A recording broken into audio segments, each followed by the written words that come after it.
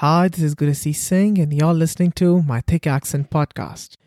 Before we get into today's episode, I want to discuss a few housekeeping items. First, if you haven't subscribed to the podcast yet, please consider doing it.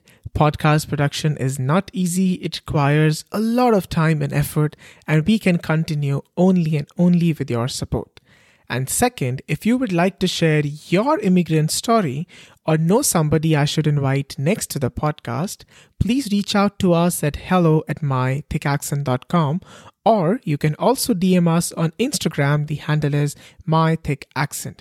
Now let's get to the episode.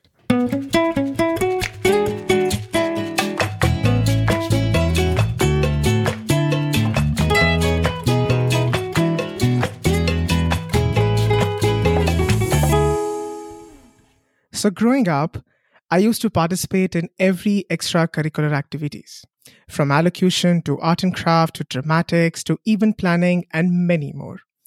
And I wanted to build a career in one of those. But guess what stream I chose after my 10th grade? Science, or how we call it in India, medical and non-medical, that focuses on the subjects of physics, chemistry, and mathematics. Not that I could not pursue any of those desired careers after my 12th grade, but I chose science only because my aunts and uncles and distant acquaintances wanted me to do so. Then immediately after my 12th grade, I decided to get myself admitted into bachelor's in journalism and mass communication. And I absolutely loved it. And that's what introduced me to advertising, the career I am in right now. So why should anybody be given the opportunity or the power to choose a career for you? And my guest today is a passionate believer of this, that one should not follow a path to fulfill the expectations of friends, family, or society. It should be a choice that they make for themselves. So she moved from India to Canada in 2011, and in the past one decade, she has been a professor at Seneca College, co-founded education, training, research, employment consulting firm. She's a host at LinkedIn Local, an initiative recognizing the need for human interactions. She's a regional ambassador for Greater Toronto Area for Career Professionals of Canada. She's also a recruitment consultant and co-author of the book 21 Resilient Women. Let's hear more from her about her journey from refusing to listen the unwanted voice to embracing her slogan, Career by Choice. Please welcome Taranum Khan. Thank you so much, Gurasiz, for that sumptuous introduction. I really appreciate that. I actually had to cut it short, Taranum, because the list of your accolades is endless, and I love that. Oh, well, you can just keep trying. And the one thing that I strongly believe in is learning, and kind of that is the trajectory that you will notice. It's interesting that you mentioned having to take sciences while wanting to be a part of the arts courses and interests.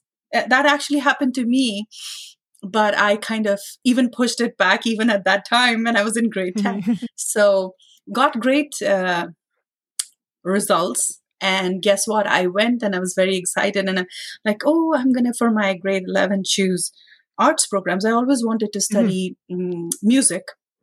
Okay. And education, music, political science were my areas of interest. And the minute I came home after having selected my courses, my cousin was there.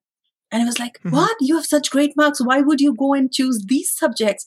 Who asked you to do that? And, I was like, for a second, I was like, oh my God, did I mess up?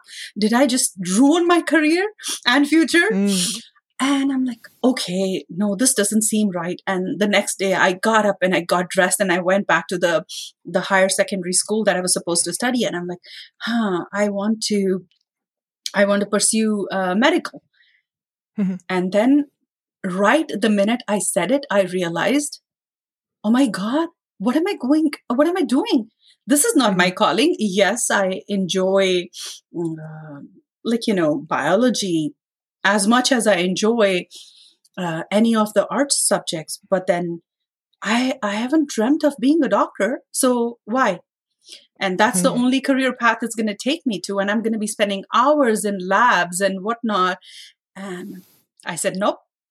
I went back home without changing the subjects and carried forward with whatever I I had chosen. I ended up studying classical instrumental for, Oh, wow. yeah, for my grade 11 and 12, along with Hmm. English literature and political science and education. And I loved it. I would not change it for anything. Awesome. I love that. I wish I could have the courage to do that because, from the maternal side of my family, everybody is a doctor. Everybody, even right now, I have my younger siblings, younger cousins who are pursuing, some of the other fields related to the doctor. I was like, okay, but I never wanted to get into that. I wanted to do something of my own. I didn't even try my father's business, but I was like, okay, I'll move abroad and I build something, my own empire, so to say. But yeah, you tell me, Taranum, how do you, juggle between all these roles and also being a mother? Or tell me, how does a day in Taranum's life look like? Well, that's an interesting question. Well, Gurusis, I take every moment as it comes to me. And I strongly believe that, you know, each one of us has many intersectionalities to our personalities, to our Mm, career paths, to the lives we live. We are not the same person every minute of the day. So you are constantly, anyone, it's not just I, each one of us, at a given point in time, I'm a daughter and I'm, mhm, listening and doing what I'm being told. And there are moments when I'm a wife and I'm caring and nurturing towards my mhm, husband. There are moments in a day when I'm the mother who's either guiding and coaching or listening and learning at the same time, because my sons are amazing and they share a lot of wisdom. Or I'm a coworker where I am either providing support or feedback, or I'm an academician that's doing research and coaching and advising students. So depending on the situation you are in, and this mhm, is the aha moment. I have always lived my life like that, but I remember um, being at Rotman School of Management, attending the Business Edge program, and one of the professors mentioned this: situation determines outcome, and mm, that's what it is. And I believe that that's how everybody needs to approach situations, because you cannot plan everything, and not everything that you plan is going to go according to what you want it to. So mm. let your life flow. Yeah, I love that. Situation determines outcome. That's so true. But is there something, Tranum, that you have manifested, or something? If you look around, something that you have manifested, or something you wish you wanted to do that you do now. Absolutely. And it's huge. It's interesting that you bring up manifestation, Gursis, because I have been a part of visioning events, I would say, since 2017. I've been a presenter. Daisy Wright is a career coach and executive leadership coach, Hmm. great friend and a fellow CPC ambassador, regional ambassador. She runs these visioning events every year, just once at the beginning of the year. So the one that's coming up is on January 16th, if I'm not wrong. So you asked me, what is it that I'm doing that I had Hmm. manifested? So Yeah. the one thing that I stay away from is asking for money. Hmm. I believe whatever is due is going to come to you. Whatnot, you work for it, and it takes its own course. But this time, I created a vision board, and I actually put dollar signs on it. And I can tell you, it has paid off big time. It has paid off big time. I'm happy to say that uh, up, out of everything that was on my vision board, only one thing that remains is publishing a book that I have worked on. It's compiled Hmm. and it's ready. But for some reason, my co-author and I haven't been able to kind of get the kind of time to be able to give it the final push to have it published. So apart from that, everything that I put on that vision board that was manifested, I have been able to achieve. And I can tell you, Hmm. the women that attended this visioning exercise, I will say at least 80 to 90% have been in touch and have been reporting the same thing, that Hmm. they manifested it, they have put things on their vision board, and it has come to fruition. And was that the first time you got exposed to the whole concept of manifestation, or even before that you were like learning about it, or you studied anything?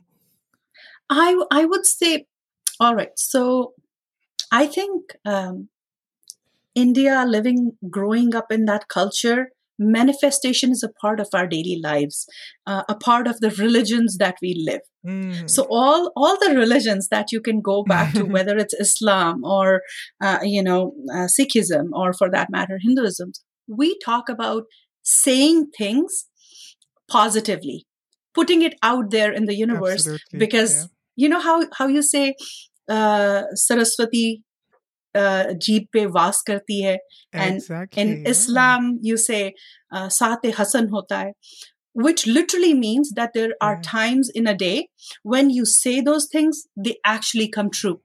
That's the exact literal translation. Even in Punjabi, we say, no, bota kahiye, bota hoye. Say you have more and you'll get more. That's how we Exactly. say that. Yeah. Exactly. You ask for it and you shall, receive. Exactly that. So manifestation has always been a part of the life. Ask for you. I have been very blessed, Gurasis. I cannot complain. There's no way I would be able to say I never had this or that or whatnot. God has been super kind. This universe has been very, very uh, benevolent when it comes to my life. But at the same time, my parents always said, this is great, what you have is great, but always aspire for doing better than what you're doing right now. So that's the standard I live by. I always say I would want to be a better version of myself, Hmm.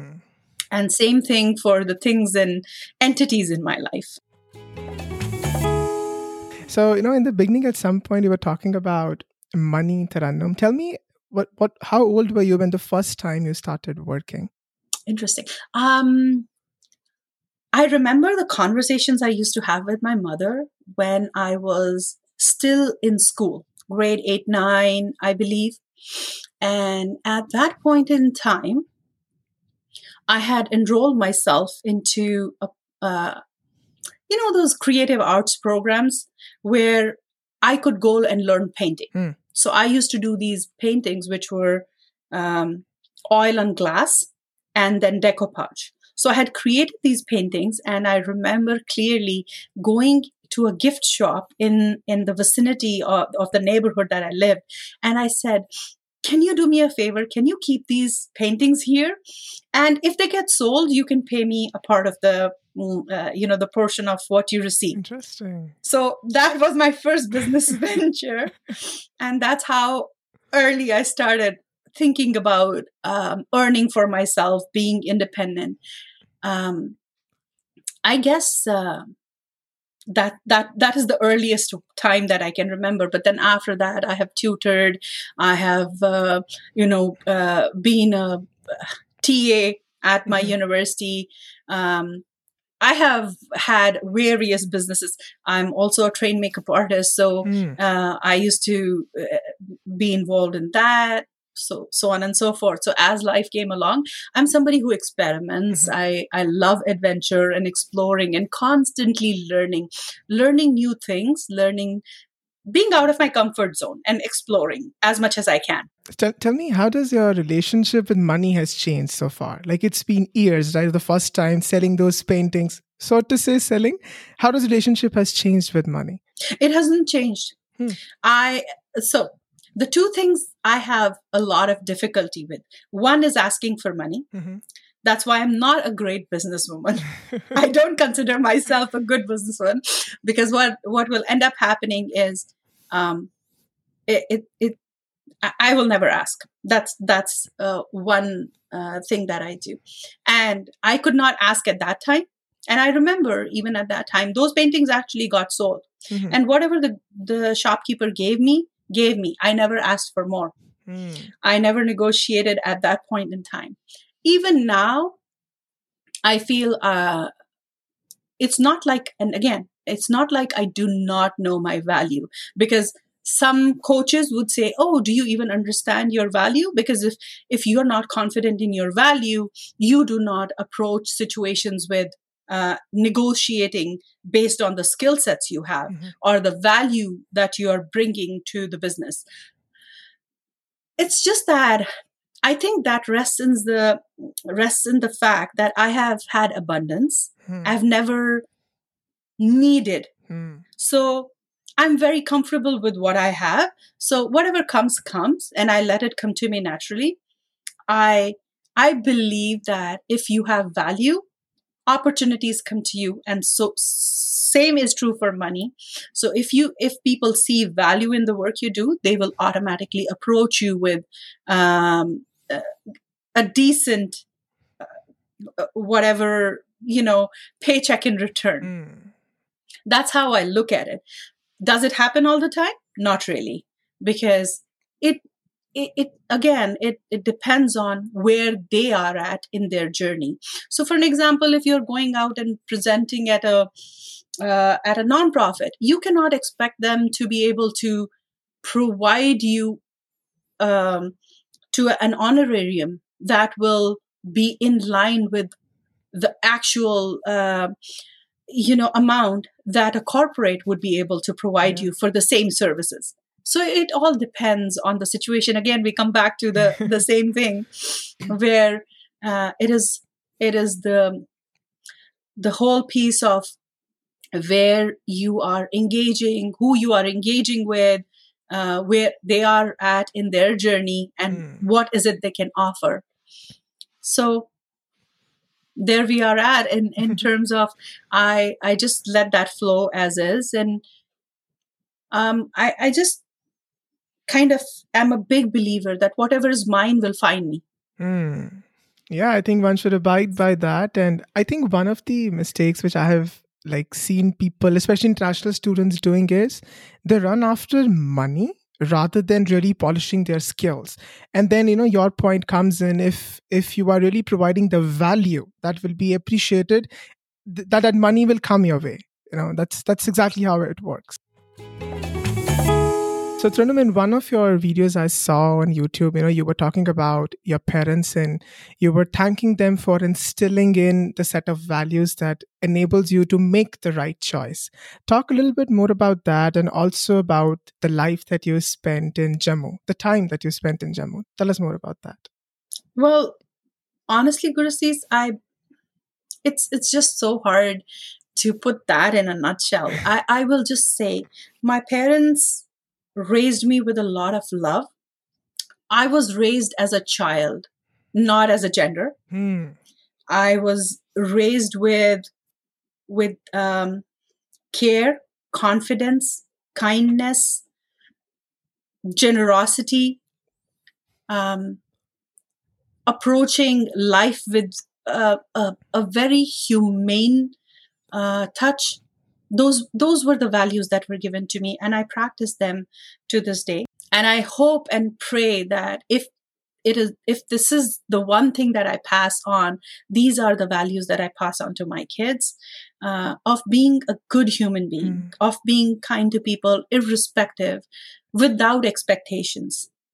So that is the set of values that was given to me. My parents are very well known in the community. My father, he retired as Inspector General of Police, decorated with as number of facilitations and medals that you can name, right from the President's Medal to distinction and whatnot, and multiple times. So he's had an exemplary service record. My mother, at the same time, she's very well known for her grace, and the skills she has and how she likes to share them. So everything that I learned on early on in my childhood is still imbibed in somewhere inside of me. In terms of the life I lived in Jammu, it was a wonderful time. As a kid, I went to convent. Again, a wonderful time where at that time, we never knew any differences. So I had a great set of friends. It was a co-education environment. We had just maybe in a class of, um, I would say around 30, 35 Mm-hmm. kids. We had 10 boys, Okay. and we were all friends, and we are still friends. After this many years, we have a Facebook group that we keep in touch through. They are scattered all over the world. Some are back in India, some are also abroad. So it was a very good time, a time where we cared for each other. We were there to support each other. We would have a lot of fun. Um, Filled with kindness and love is Mm. how I can summarize it.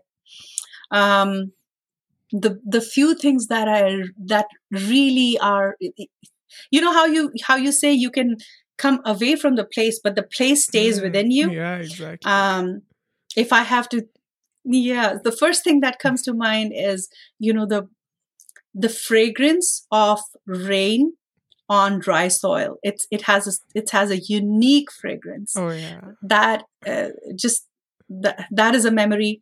The grandeur of gulmohar trees, Hmm. those orange, bright red flowers, still remain my favorite. The roses.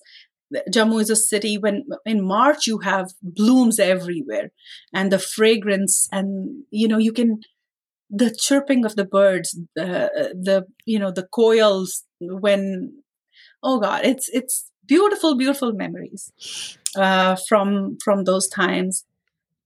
The minute I can like just sit and reflect, those are the memories that crop up right away. The word Chenab kept coming in my mind. Mm-hmm. The river Chenab. When I was describing the sounds, the one thing that I did not touch upon is when you can just sit next to Chenab and just listen to it.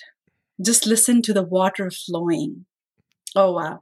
And if you've not tried that, and it's the kadak chai, Hmm. chai tea with hot pakode, Oh yeah. and the rain is falling, the monsoon rain is there. We used to do that. My parents and I would say, okay, it's raining now, let's, in the monsoon season, let's go for a drive. So sorry, but that memory just flashed No, into you're my eyes. making me hungry as well now. Yeah. Yeah, the food is a big part of my family and my culture and Yeah. my life. So, and thank you for reminding me of all those good times. It's very fascinating you said that, Taranum. I think nobody has described their home country the way you have done that. So I absolutely loved it. Tell me what influenced the decision to move. Tell me about that. Excellent. So I'll tell you what, and I've written about it Hmm. actually. A couple of times. There was a blog post that I did, and even in my one of the books that I wrote. It was my cousin actually. When I was in my high school teens, so that is the time he moved to Canada, and he would come back and he had these very nice stories about this neat, green, clean place. And the one thing that really, really fascinated me were the colors. Colors, crayons. Mm-hmm. So back at that time when I was growing up in India, you could only have a set of 12 crayons, Mm-hmm. right? From your general store, that is what you would get. And Yeah. I am fascinated by colors, and art is my go-to place, my zen place. Hmm. So he got a pack of colors, crayons, which I don't know had more than 52 shades. Hmm. And he got it for his daughter. I think something to do with that, those stories and the colors that he brought back. And when I saw those colors, I said, oh my God. For me, that meant opportunity. For me, that meant if this place is so ahead and advanced that we have 12 and they have a set of 52 of different shades, this is where I want to be. Okay, that Hmm. was the first trigger. But then again, that was a child's envisioning or dreaming of a place. Yeah. But then when I grew older, it just so happened that when I was in my master's, we were studying English literature. And at that time, we had a department of, uh, new literatures. And part of that was Canadian literature. And as I studied the fiction, I actually fell in love with the fiction that was coming out of Canada. Specifically, I used to love reading Margaret Lawrence. She's known as one of the the pioneers. So ultimately ended up taking prairie literature for my PhD thesis. Um, and the stories of settlement and the sacrifice and the hardship and women and the relationship that was, showcased to land, and how people were struggling, yet breaking it, and yet being successful, kind of spoke to me. It was they were not scared of hardship. They would not just step back just because it was hard to be successful here. So I guess that was part of it. Then I came here, visited as a scholar, and I got selected for the Western Summer Seminar. Again, having experienced how people were here, and I had a lot of extended family here. So, eventually it came down to, okay, maybe there will be a time when I would want to, call this place home as well. Finally, it kind of changed after I had worked for around 4 or 5 years as a university administrator, and I was like, okay, I think I've had my fill, but of what I am doing, I would want to explore newer ground. And more importantly, I felt that my children could have a better opportunity, a better environment if they were living in Canada. So that was definitely one of the key reasons. So when you moved, like finally moved, how was your first day? What was going on in your mind then? Yeah, that's another interesting question. I was thinking, oh God, I am so well qualified, and whether it comes to education, whether it comes to experience, and I had attended quite a few programs even before I landed here. So I had attended the Chang School from Toronto Metropolitan University. Earlier, it used to be Ryerson.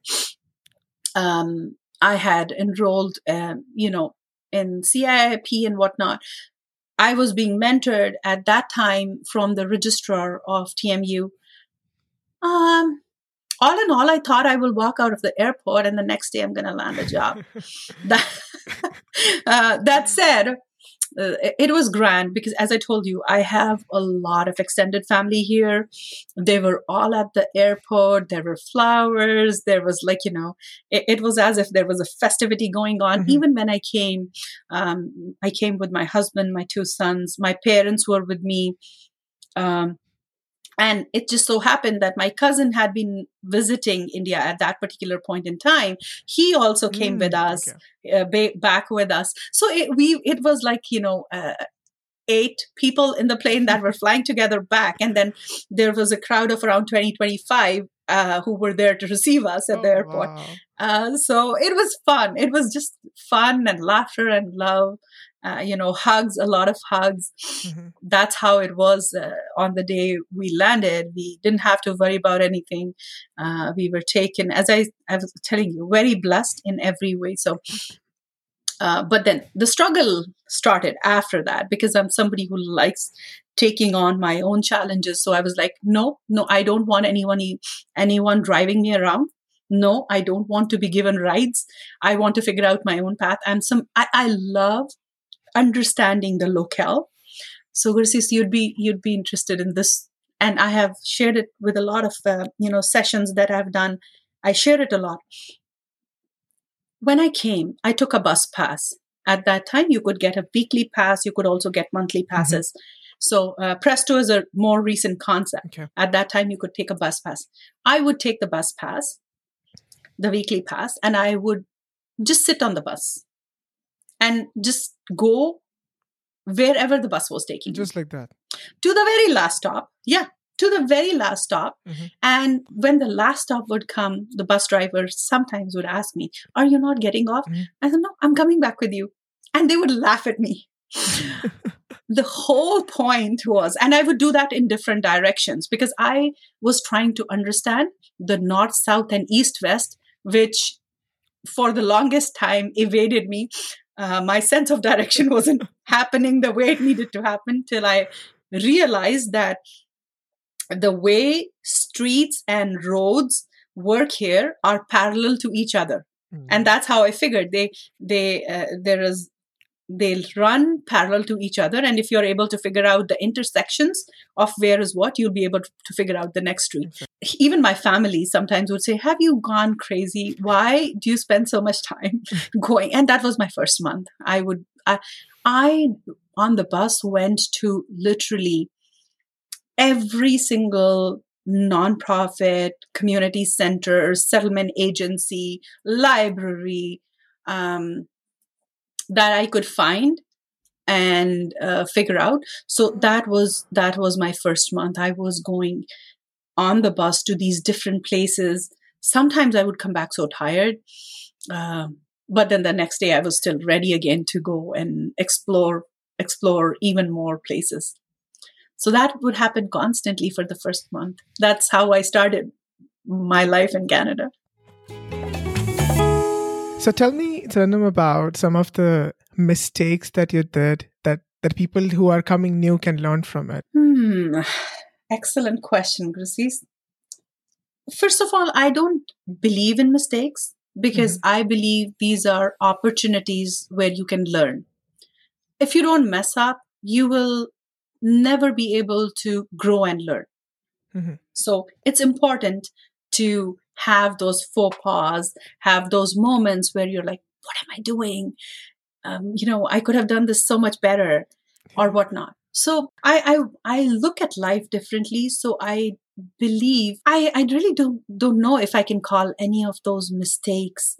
But what I could have done differently was maybe not waited for a year to buy my first home. Not that I didn't want to. I wanted to, but finding it even at that time was hard. It's interesting. I actually ended up living on the same street that I first rented the house. Fascinating. Like I still live on the same street that I started in the past 12 years. The only thing that has changed is the house number and nothing else. Mm-hmm. Um, so yeah, that is the one thing I could have done differently. What else?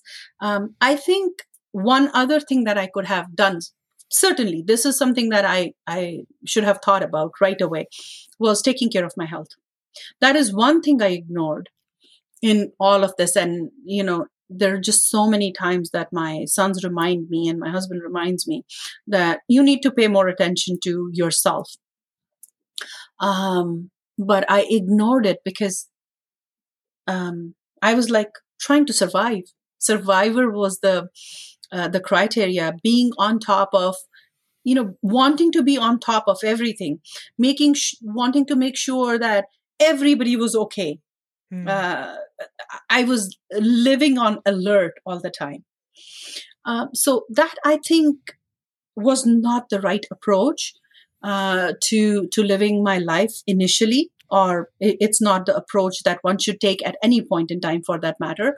One has to be more forgiving, more calm, but it's easier said than done. Yeah.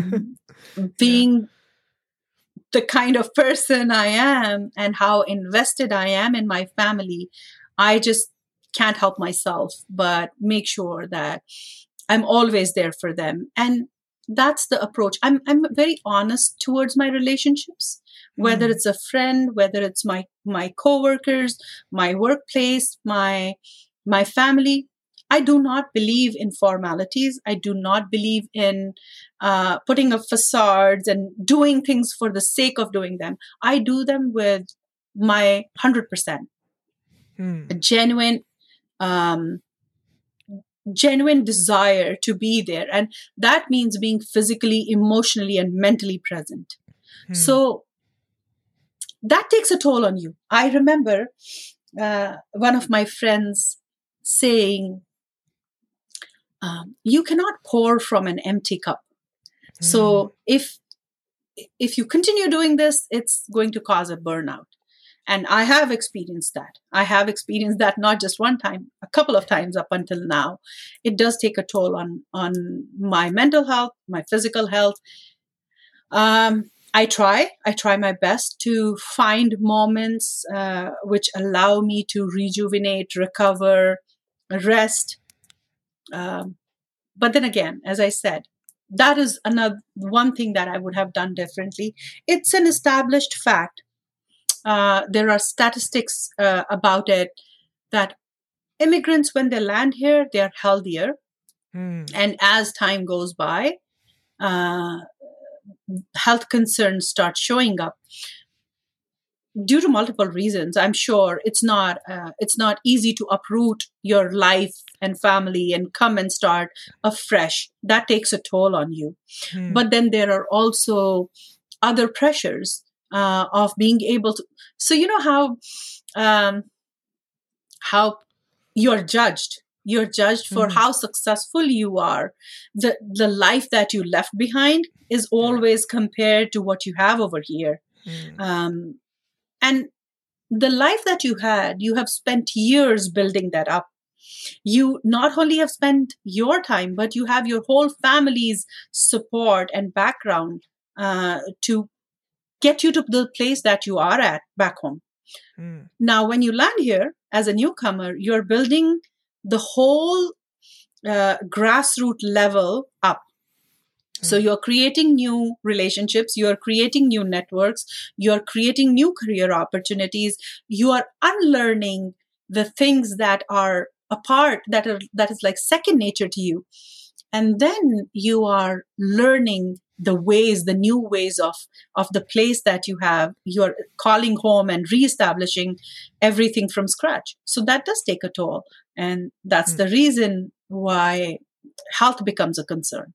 Hmm. I'll actually highlight few things you said. First was you would have bought your house sooner. Okay.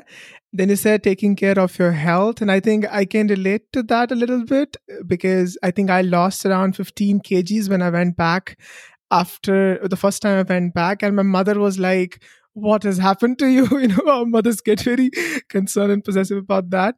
And the other thing you said about is, you know, doing things for other people.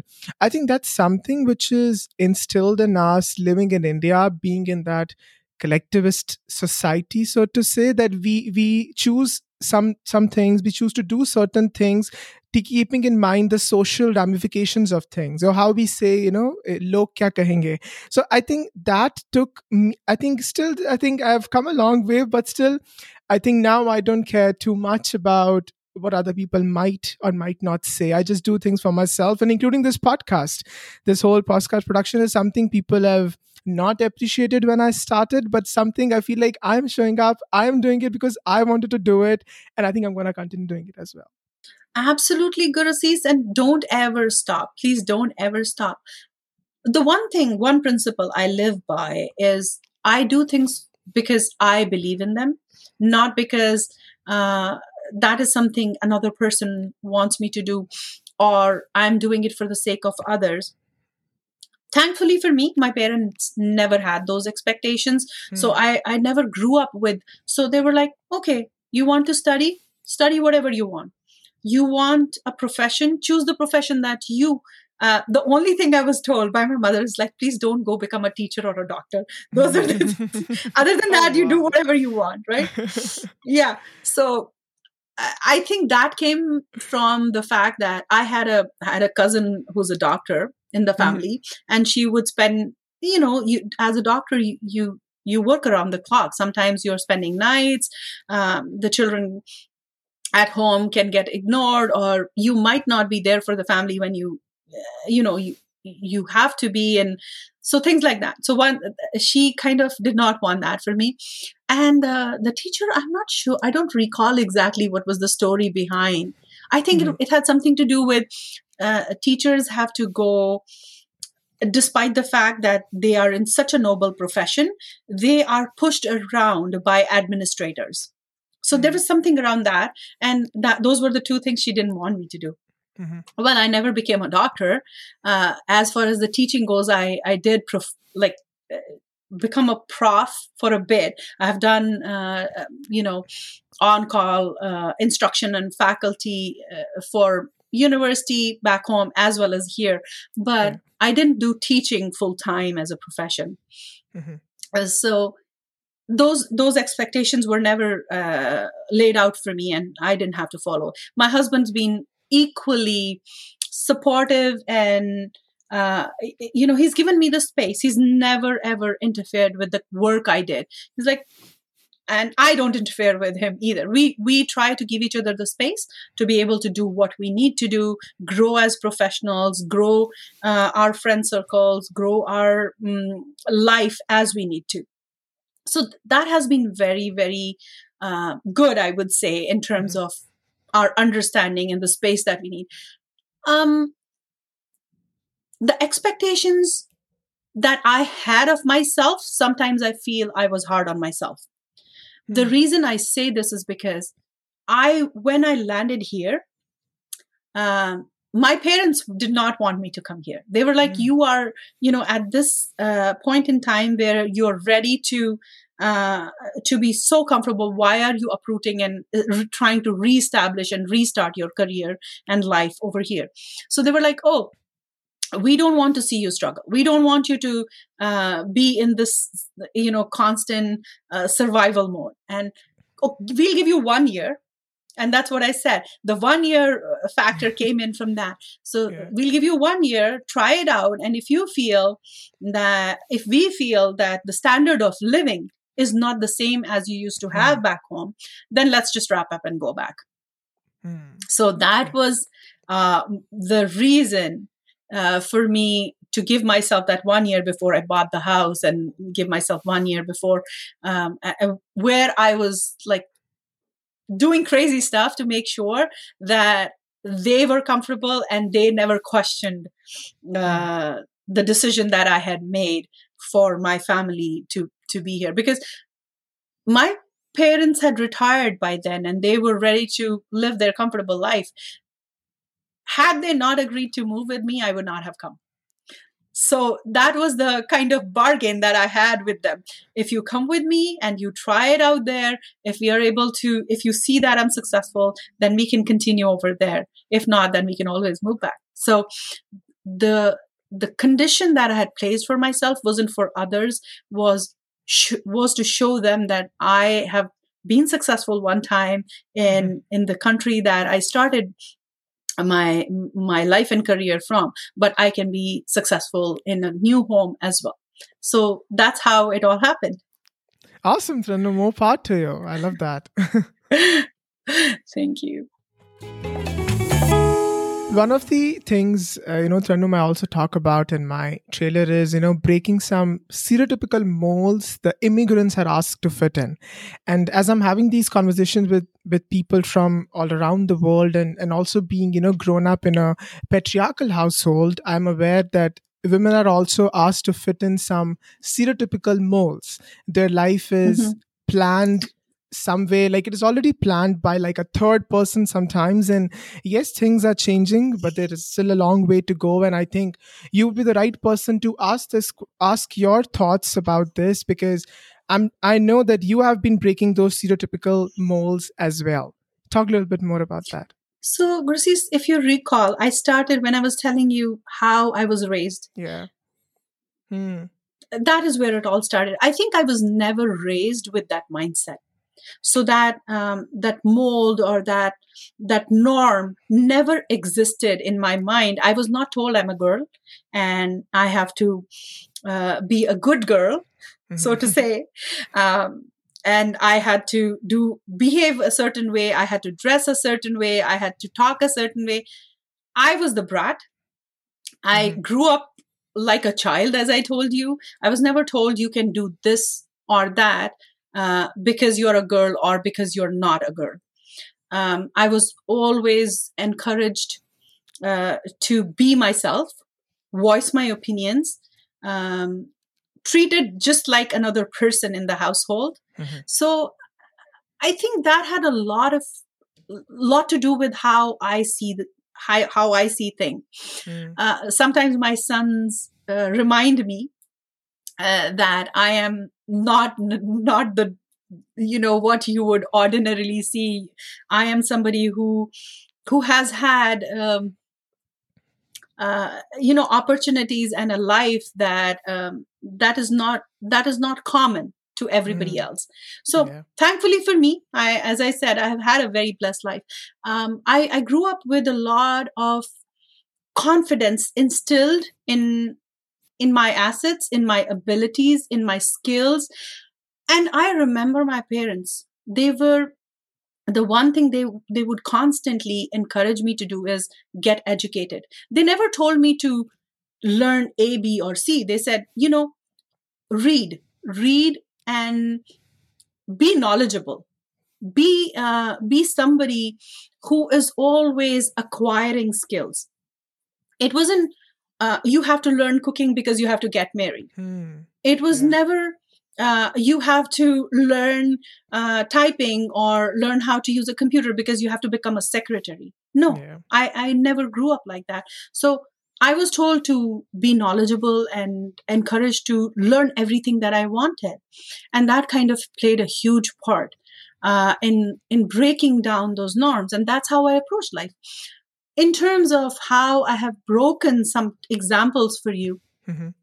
so um, I happened to be studying at that time. I had completed my master's, was enrolled in my pre-PhD, and the opportunity to work came up right at the university. There were two positions that were available at the University of Jammu. One was of being a professor for the same department that I had graduated from, the Mm. Department of English. Yeah. So all you needed was a master's to be able to apply. Okay. And then the other opportunity was to become an administrator at the university. And again, all you needed was a master's to apply. For the administrator's role, you had to also sit in an exam similar to that you would do for civil services or KS or one of those qualifying exams. Mhm. When the time came, I opted for the administrator's role. And I was asked this question in my interview instead of going for that, the professor's role. I was Yeah. asked in the interview, why did you opt for this position? Because this is very demanding. The hours are long. The expectations, for that matter, if I can put it Mhm. nicely, there had been no woman administrator in that university. I was the first one Mm. to join administration. So when in the interview I was asked, my family, just like you were mentioning, everybody's in medicine and Yeah. business. For my family, most people have been administrators. So civil services, police, human services, and so on and so forth. So it came to me naturally, administration and learning how things are done from my father himself. That's how that's what I told them. I said, for me, administration comes to me naturally. I have learned it, I have absorbed it, and I believe that I can be a contributing factor Mm. to the organization. So I do not believe in doing a 9 to 5 and leaving my workplace. I think I am capable of way more. They reminded me that as a woman, Mhm. I would have to do long hours. I said it does not matter. It's about the quality of the work, and when those long hours are needed, I'm committed to giving them. So I was also told that if I was selected for that role, based on my performance, they would Mhm. determine whether any other women would ever join administration again. Well, Wow. Gursis, I have left my mark over there.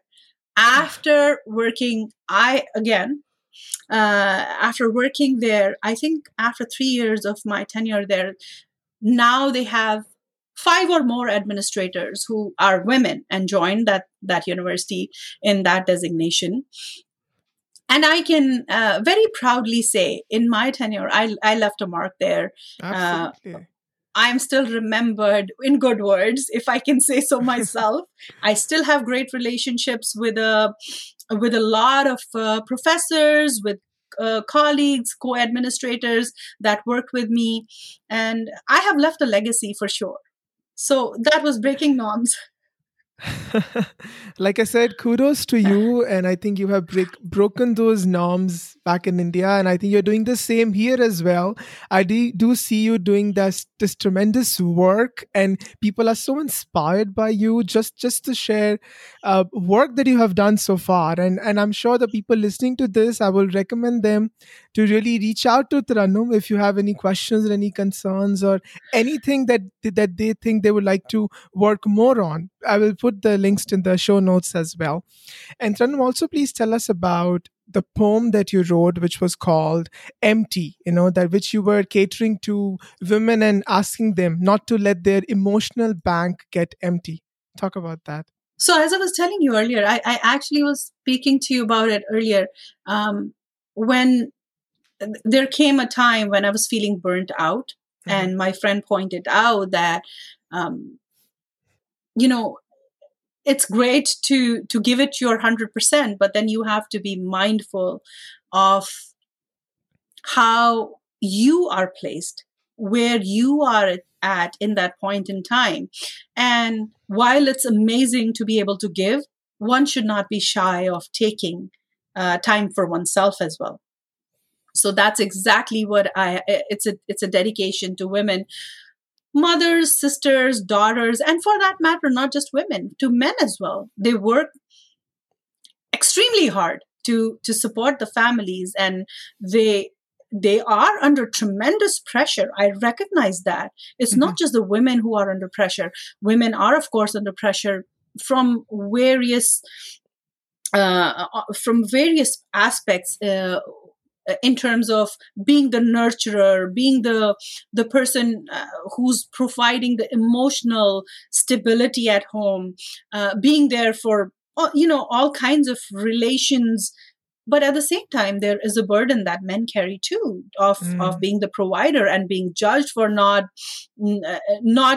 fitting into the norms that society has set. exactly. For a man, you have to behave in a certain way, you have to show up in a certain way, you cannot be crying, you cannot have mental breakdowns, you cannot be nervous, you have to be confident at all times. No, that's not the fact. Mm, We are human beings. We have to approach life, whether you're a man or a woman or any gender for that matter. You have to approach life um, in a way which allows you to be yourself.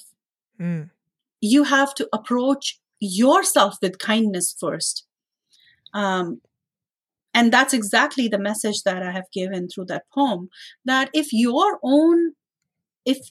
become empty, if you become completely drained of what you have, whether it's the love, if whether it's the care, whether it's your time, whether it's your energy, then how are you going to give to others? So take the time to refill your own cup, whether it's through engaging in activities that help nourish your emotions or peace of mind, whether you are engaging in, whether it's prayer for you, whether it's mm, meditation for you, whether it's exercise for you, it's whether it's as simple as just stepping out in the nature and taking a walk, mm, whether it's cooking a meal that reminds you of home, like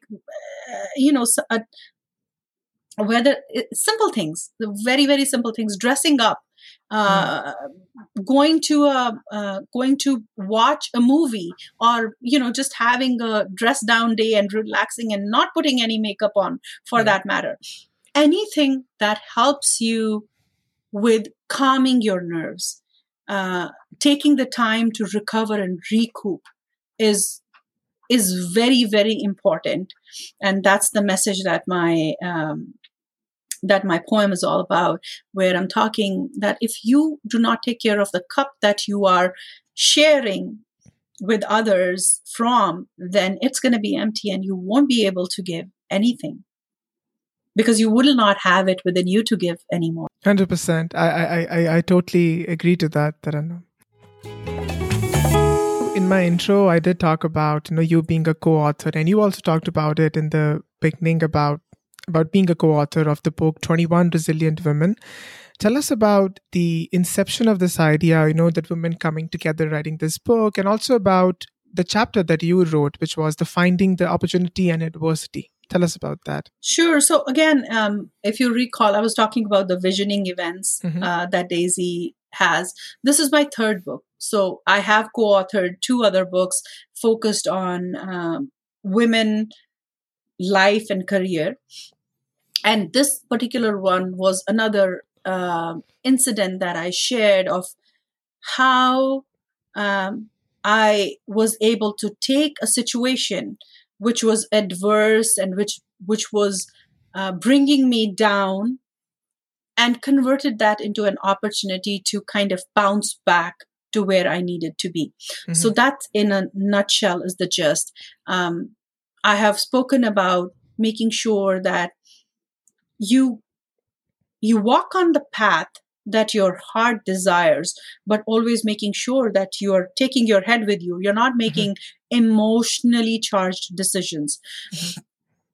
In terms of the book, how it came into being, Daisy had this idea at one of the visioning events that was in 2020, that she would be inviting a few women to contribute to a book that she had decided to co-create. And I, of course, wanted to be a part of it and share the story that I wanted to tell. We did that in 2021, and then the book came out. It got published. It's a bestseller, self-help books on Amazon. More recently, it is now also available on Audible. Okay. So, yeah, it's an amazing piece. You will find women from different walks of life came together. You have women from all across South Asia, Afro-Caribbean diaspora. You have people from the West US. You have people from Canada, and they all came together to write their own stories and show how not to lose hope. How, if you surround yourself with the right set of people, you will be lifted up. You will be nurtured and taken care of. So it was an amazing experience. Quite a few of these women are very well known in their fields. I will not take one name, because then that way it's a disservice. So I would encourage people to look up the book. There's a whole piece. All the co-authors are listed on Amazon as well as on Audible. The stories are phenomenal. They are inspirational. They'll give you hope. They will give you steps how to deal with difficult situations in life. And difficult situations can come as health challenges, as family challenges, as career challenges, and whatnot. So there are many pieces of advice and tips and navigation that you can learn from that book. So, to all my listeners, check out the inspiring stories of women from around the world. The link can be found in the show notes. Okay, Taranum, so now let's just pivot towards the recruitment consultant job, which is one of the many jobs that you do where you talk to students, particularly immigrants, and guide them with their job search journey. So tell us about the most commonly asked questions, if you remember, and what is your answer to that? That's a great question, Gurasis. I find that most people that are new to the country they are kind of struggling to get their first break Mm-hmm. uh, into either the career path that they have been, or a career path that they're aspiring to be in. So it varies. If they are a skilled immigrant and they have landed here, the questions will be different, because if Mm-hmm. you are from a regulated profession and you wanted to work as a doctor or as an Yeah. engineer, where you have to have the right set of qualifications and then qualifying exams from Canada, then the conversation is different. Yeah. And then the steps are based on what they need to do to get there, Mm-hmm. how much time it takes, whatnot. But if it is international students who are enrolled in a certain program, then the conversations are around, okay, what can I do to build up my resume, or get the opportunities with employers in Canada, while I'm still completing my education. So it Yeah. just depends on where they are at in their journey and what is their given situation at that point in time. Um, the one thing I do tell them, that if I can be successful in all that I have done, I'm Mm-hmm. sure each and every person that is listening to this podcast can do it better. Because when I came, uh, it was still 2011, and now we are in 2022, Yeah. which means the technology, the openness, and with COVID, technology has really fast tracked. People have become way more open to, whether it's Facebook requests or LinkedIn requests or Instagram or TikTok or interviews happening virtually. All of those things fast track 2020 onwards. Mm-hmm. So the opportunities that were not available virtually are now available to you for grabs. The one thing that I tell everyone to do, however, is be genuine, Mm-hmm. be patient, and don't make your job search a liability for the other person. So approaching the conversation with care, Mm-hmm. with professionalism, with the right etiquette, it's very important. You are Yeah. landing here in Canada, whether it's as an international student or an immigrant, should not be somebody else's burden. You have to take ownership of your career path, and you have to invest in building your network, your connections.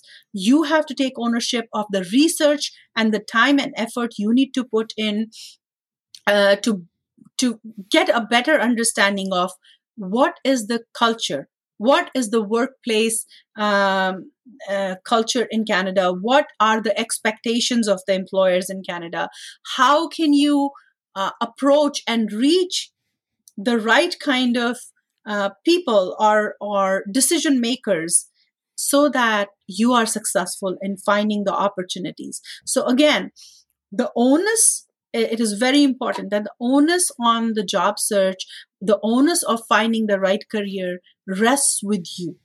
That's the one piece of advice or suggestion that I give, irrespective of uh, who the person is that is talking to me. And that goes for everyone, even if they're not an immigrant. Whether you're a student, whether you are a young professional, whether you are somebody who's an executive leader, Mm-hmm. the the ownership of your career trajectory is yours to take. But sometimes Taranum, it happens that certain name, if somebody is coming with a certain experience from a different country, you being from a different country, there are certain names on your resume, certain companies you have worked with which are not recognized here, or even some achievements are very like Mhm. cultural specific. So tell me that how should one gauge that situation, or how were you able to convey that value here in a foreign land? Of course, and that is expected. That I'm not surprised when people are not aware of what University of Jammu Yeah. is. It's just Sure. another university. To them, they don't know that. They don't know the ranking. They don't know that it's A plus accredited or whatnot. So the one thing that, as a employment counselor or a career strategist, that I suggest is, don't bring up those names, because those Hmm. names are not familiar unless it's a Fortune 500 company, Yeah. where the person will be able to don't bring it up, because it's not important. The important aspect for any employer in Canada is the attitude that you bring to the work. The the important aspect is the skills, the Mm. value proposition, the strengths, the Yeah. qualification that you have. It is not important which company you gained it at. It is not important where you gained it at. Mm. They already know that. They have seen your resume. They can see that you are a recent either immigrant or student, Yeah. and they're willing to take their chance when they give you that interview call, as long as you have done your resume nicely. Mm. So it is up to you to have prepared an elevator pitch, which Mm. is like a 30-second commercial of yourself, Yeah. where you are breaking it down for the employer. Yeah, exactly. So you're telling them who you are, you're telling them what is your education credentials, whatever have you. You're telling them what is the experience you're bringing, Hmm. and what is it that you're looking for, and never touching upon where you are coming from. Like, it can be from anywhere in the world. You don't have to name a country, you don't have to name the companies that you worked for. Hmm. Focus on the sector, focus on the field, focus on the qualification, focus on your strengths, and what can you do for the employer, rather than X, Y, and Z. This is like, you are on stage, you Hmm. are the product. You don't have Yeah. to need to shine the light on another organization where you work. That's not important, because Mm. you're not going to work for that organization anymore. So it's very Exactly. important that you focus, and yeah, focus on yourself. I think I mentioned it before on the podcast. When I came, I worked for as a like a media agency for Adani, and I would come and talk about the name Adani, Adani all the time, and that would give me like no reactions. But then I started saying, "Oh, it's an Indian multinational conglomerate." Oh, okay. So then like follow up questions came in, and then I was able to convey the value of the job I was doing. So learning the local vocabulary, learning the verbiage that is Yeah. used in that particular sector. And that is where when I was referring to ownership, Hmm. research is a big part of the ownership. Listen and observe the kind of words and terminology that the sector that you want to work for is using. Hmm. What is it that they want to hear from you? Don't go Hmm. telling them your story and at length explaining things that they would not connect with. You Hmm. have to find that common ground, Yeah. and the best way to do it is by using the language that they would understand.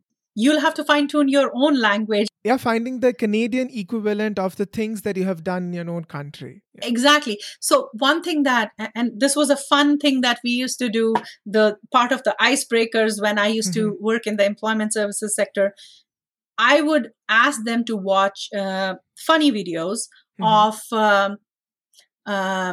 of these YouTubers. Hmm. That even like at that time, the YouTubers that were popular were Lily Singh Hmm. and Jasreen, and then even for that Hmm. matter, Russell Peters, Yeah. and there were a few others. I would say go watch these. You will understand the local language that is spoken over here. Hmm. I would always encourage people to listen to, the radio.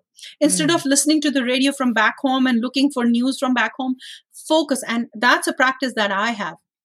Hmm. Anytime I'm in the car, I will have either 99.1 FM or 97.5 FM, one of those radio stations where you can listen to what's happening over here. You Hmm. can listen. So the more you listen, the better you become at speaking the language. Hmm. That's the bottom line. You will know the words that are being used. You will understand the phrases, how they are They are structured, because phrases as well are structured differently over here. And Mm-hmm. you will understand what do you need to say to get your message across. I have had multiple situations where uh, where I was not able to do it, and I was very upset. And I can share two of those situations with you. Mm-hmm. One was a time, um, so this was more appearance wise. Mm-hmm. So this would be our, like, maybe third month in Canada, I would say, or less. And we had already rented a house. So the house had a basement, and in the Mm-hmm. basement somebody else was living, right? Okay. One day I noticed smoke coming out of from under the door of the basement, Mm-hmm. and that didn't seem right. And then I ran upstairs and I saw smoke coming out of the vents from in the upper floor as well. So I ran down and I called the owner, and I'm Mm-hmm. like, I see smoke coming out. I think there is a fire in the basement. And he's like, oh my God, call 911. Mm-hmm. And I called 911, and he said, I will call the person who lives in the basement. Okay. So I called 911 right away.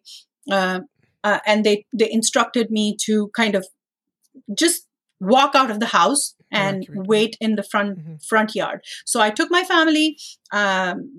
We were dressed in our traditional wear, and we just kind of took a chair for my mom. She was on that chair under the tree, and we were all standing there together.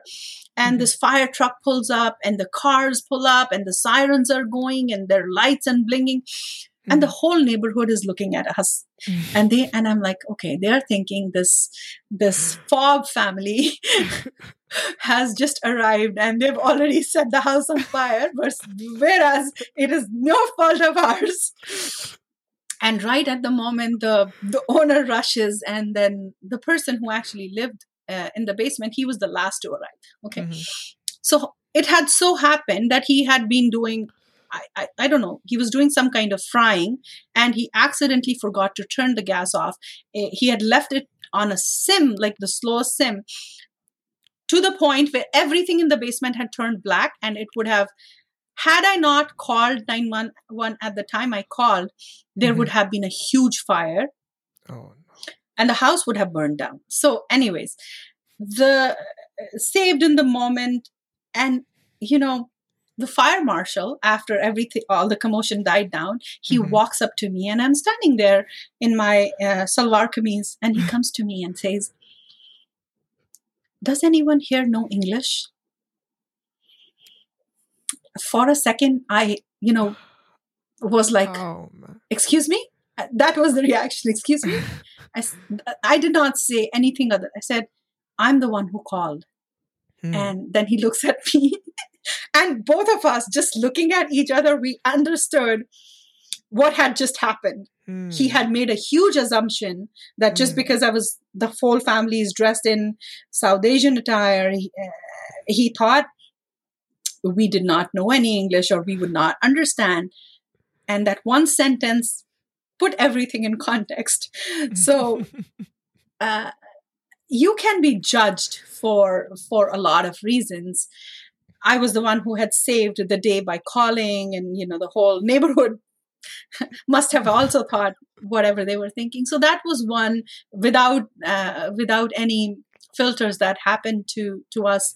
And the other situation was a really harsh one, actually. Mhm. There was a point in time where when we moved into our own house, and we got tenants, and this Mm. tenant was for the basement. And this time the tables were turned, and the tenant was giving me a very hard time. They were uh, to the point, without going into any details, where uh, I was feeling that my children and the safety of our household was at risk. Mm. Um, I called the cops. Nobody showed up. But when the tenants called the cops came, and No. I was baffled. I was like, "What's going on?" And, like, I don't understand. I did see that when the cops were there and when they interacted with me and when they interacted with the tenant, they could understand what was going on, and they told the tenant off. Hmm. But having said that, I was not using the right phrases. I was, despite having called the cops, the I did not have the kind of language which Mhm. would convey, um, which cops are used to, or which the system is used to, and Mhm. that is why I was not being served the way I needed to be served, Hmm. and I was kind of at the receiving end there. It was hard, and lesson learned, that it is important to understand, when you are approaching a service provider, the kind of language you need to use with them. Hmm. So that's another example of where, um, you really must take the time to learn the kind of vocabulary that is required to be successful and survive in Canada.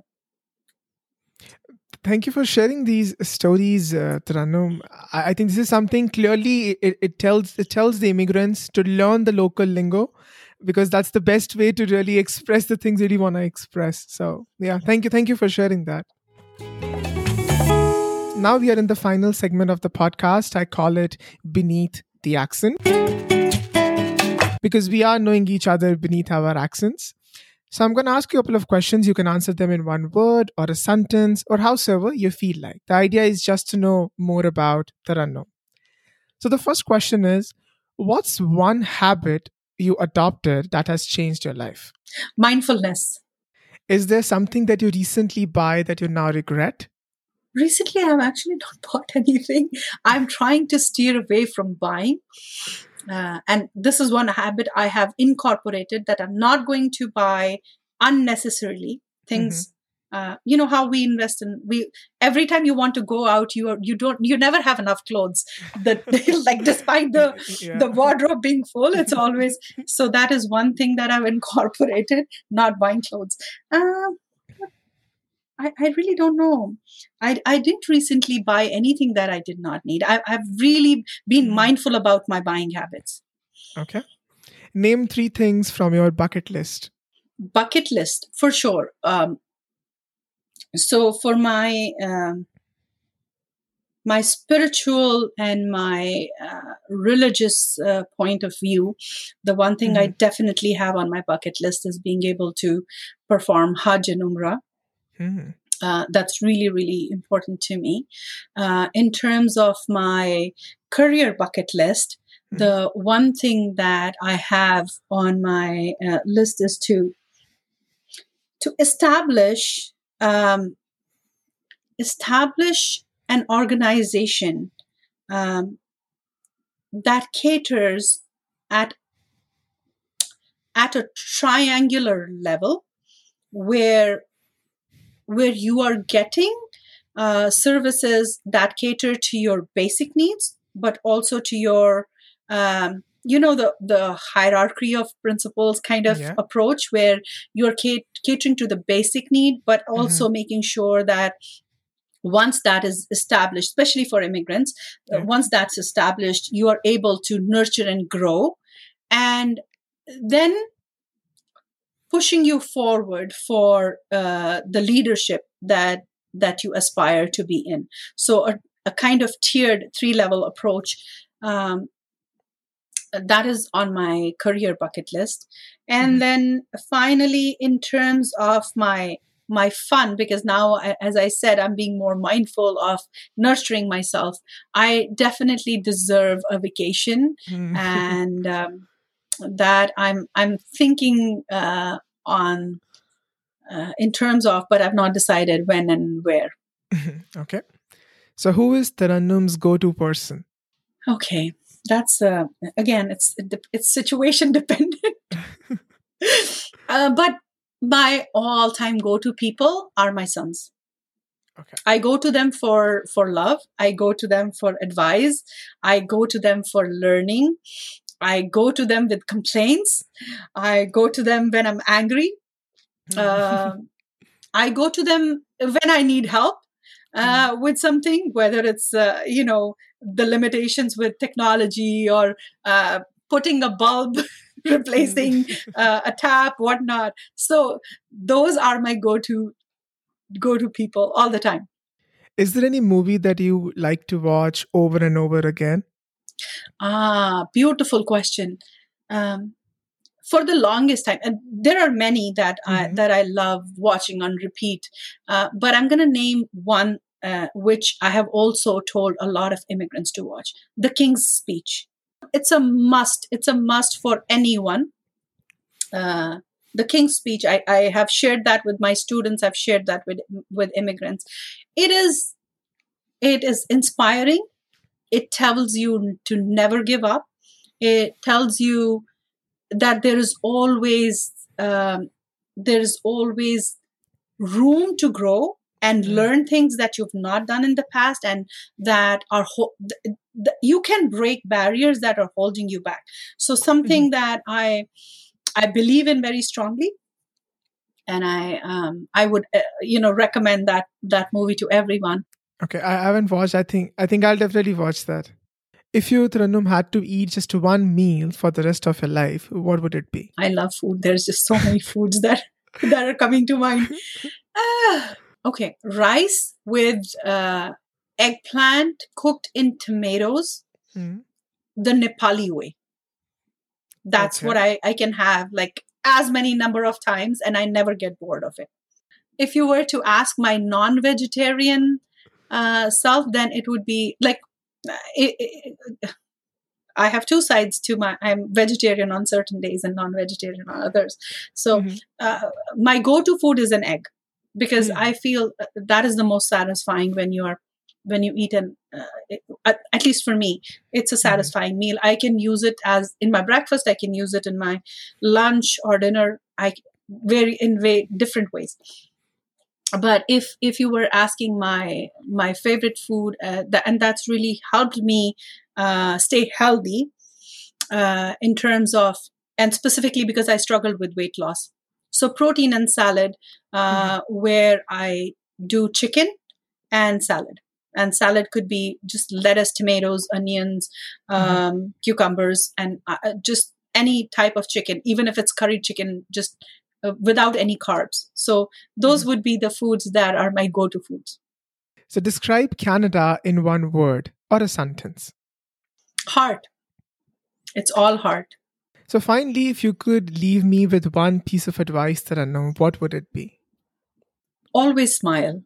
Keep that smile going, girlsies, because smile can do wonders. And that's another thing that I feel has helped me, and I have gotten compliments for, and then I have been likable for, and then I have been able to build rapport because of. There are times I smile so much that my cheeks hurt. And this Hmm. is, I'm being very honest. This is something that I've said in my workshops, that at one point in time it starts hurting here, but I continue to smile. Um, Gift smiles as well. Like, even when you are going through a hard day, even when the other person that you don't know anything about is going through a hard day, one smile can set the tone for a conversation, or change the mood, change the whole dynamics of how one is feeling. Hmm. So I would just say keep smiling and continue to gift smiles. Perfect. Thank you, Taranum. On that note, thank you so much for being on the podcast and adding value to my listeners. It was a pleasure having you on the show. Pleasure's all mine. Hey, listener, thank you for making it to the end. I highly, highly appreciate you listening the podcast. Subscribe to the podcast if you haven't as yet, and please share with your friends or anybody you think would like it. And like I always say, we encourage you to follow your heart, but also us on Instagram. The handle is mythickaccent. You can also leave us a review or write to us at hello@mythickaccent.com. So stay tuned and let's continue knowing each other beneath the accent.